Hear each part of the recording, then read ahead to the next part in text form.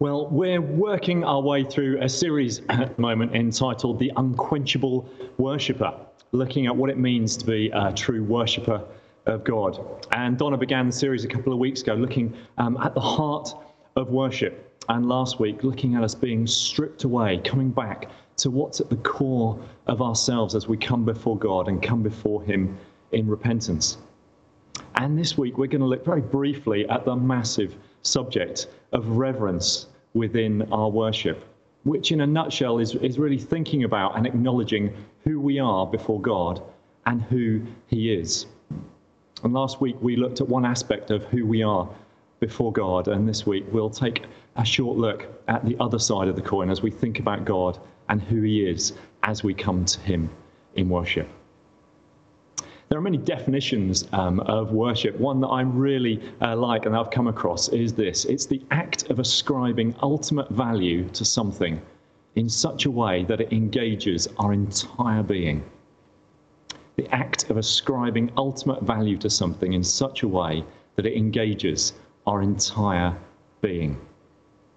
And here's an illustration of what that might look like in practice. Imagine, if you will, a woman who owns a necklace with a large pendant and a very large jewel on the end of it. And this necklace has been passed down through generations from her mother and her mother before her and her mother before her. And actually no one really knows where it originally came from.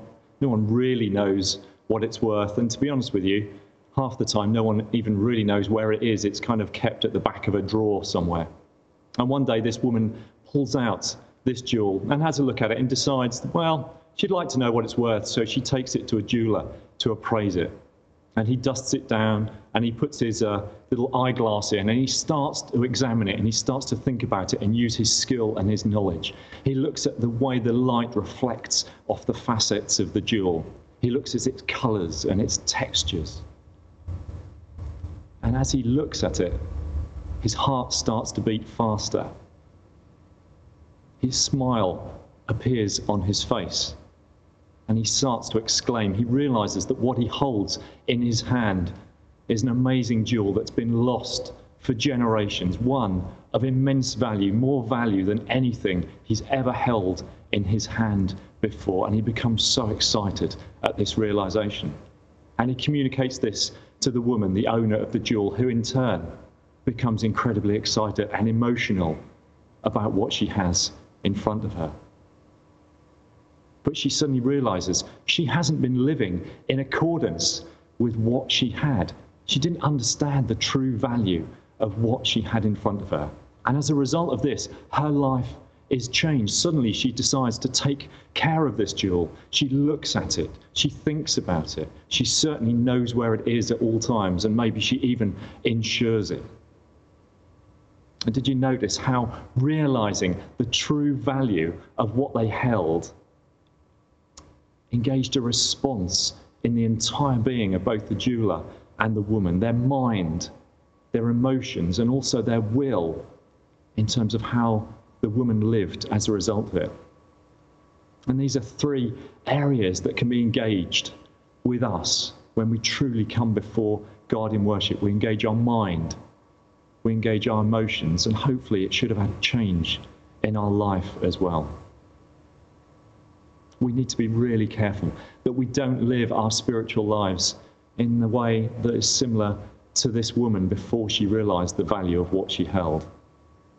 Maybe we have a basic belief in God, in His existence. Maybe we come to church, maybe we even say the right things. But unless we really, truly realize the value of what it means to have a relationship with our Heavenly Father, our worship will only ever be scratching the surface of what it could be.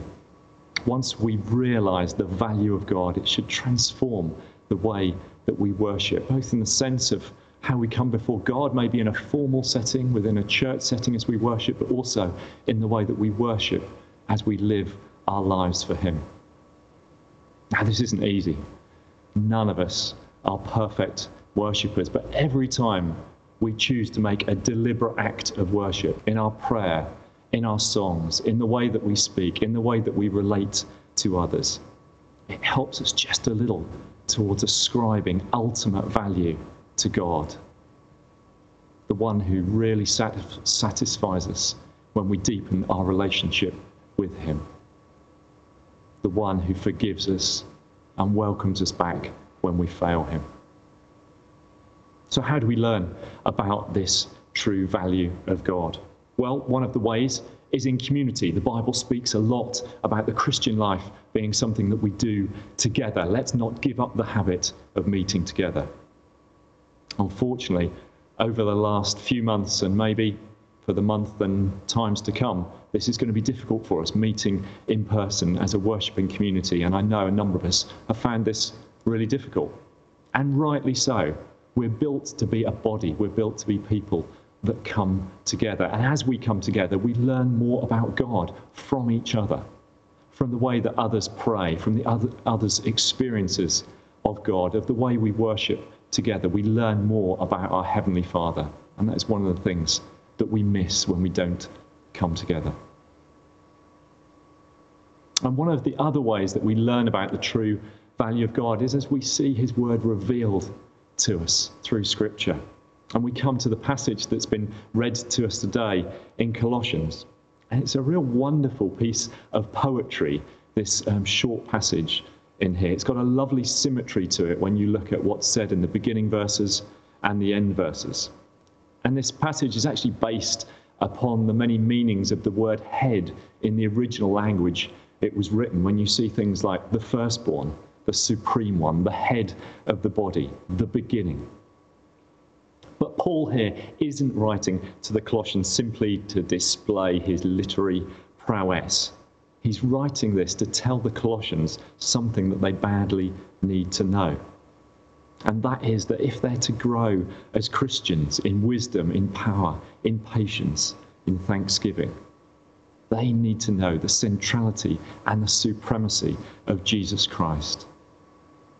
And the more they get to know this, and the more they get to know about Jesus and know Jesus, the more they'll understand who the true God is and what he's done and what it means to live in and for him. He's teaching them to ascribe ultimate value to God, and in so become reverent worshippers of him. For instance, when you look at this passage, he is the image of the invisible God in verse 15. Through Jesus, we discover who God is. No one has ever seen God, but in Jesus, he's come near to us and become one of us, something we celebrate especially at Christmas time. And in verse 16, all things were created both through him and for him. He holds the old and the new world, the creation and the new creation together.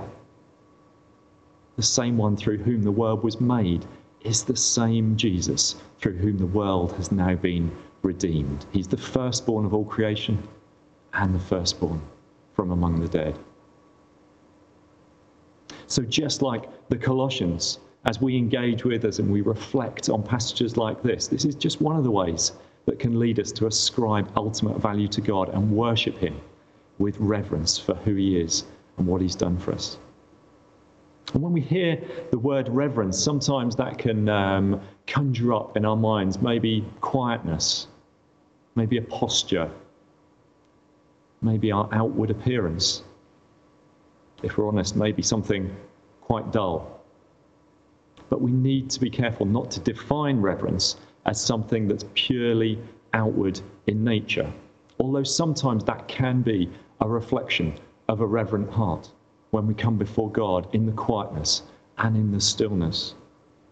Maybe something that we've lost in this generation is our posture before God, to kneel before him, to open our hands before him, to stand, to use posture to show reverence for him.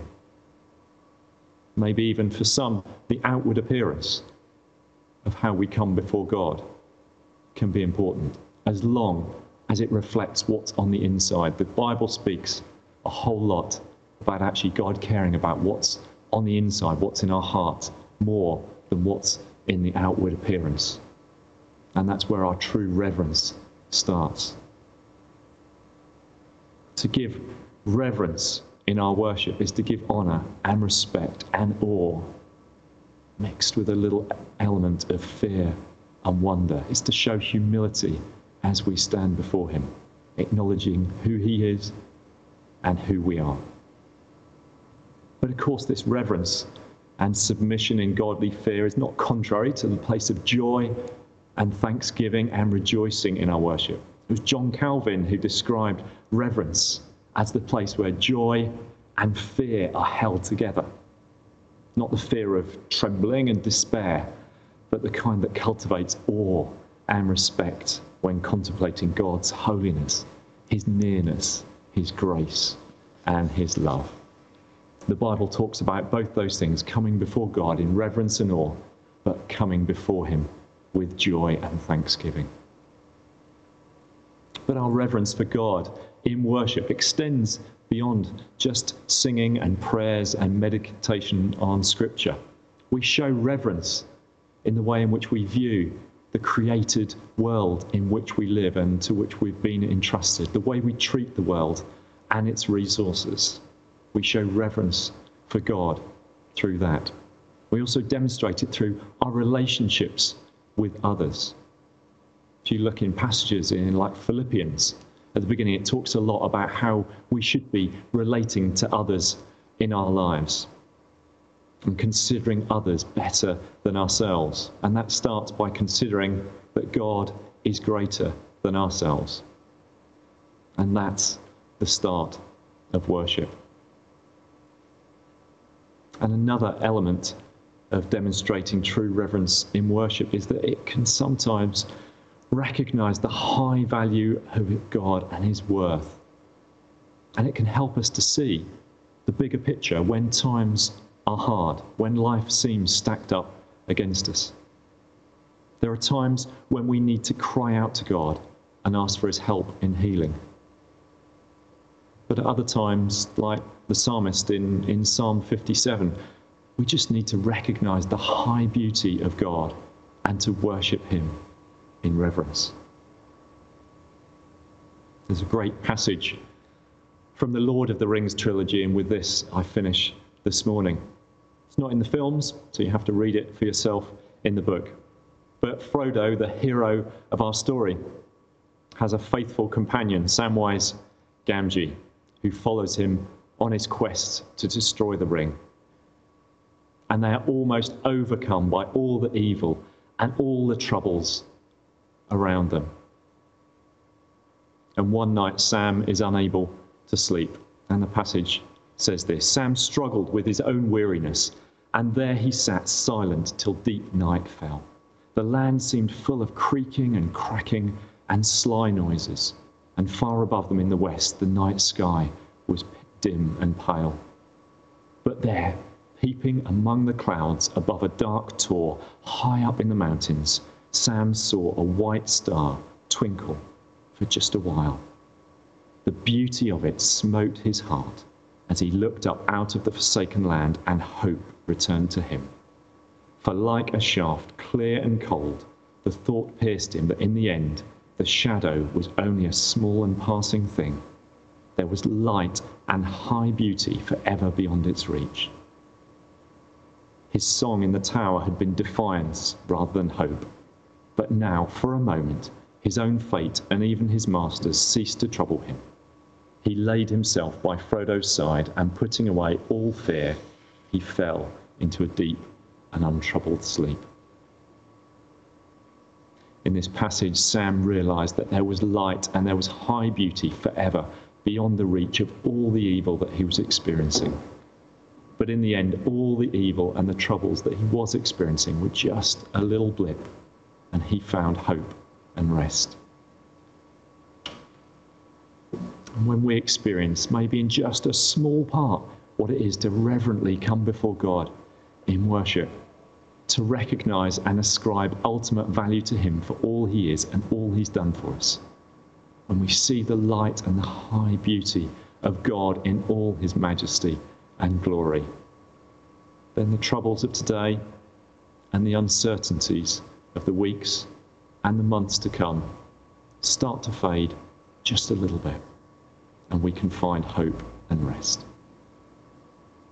My prayer today for myself and for all of us is that within our lives we can recognize just something of the light and the high beauty of God, and that we can increasingly ascribe ultimate value to him in such a way that engages our entire being, and that day by day we learn more of what it is to be joyful, reverent worshippers in every aspect of our lives.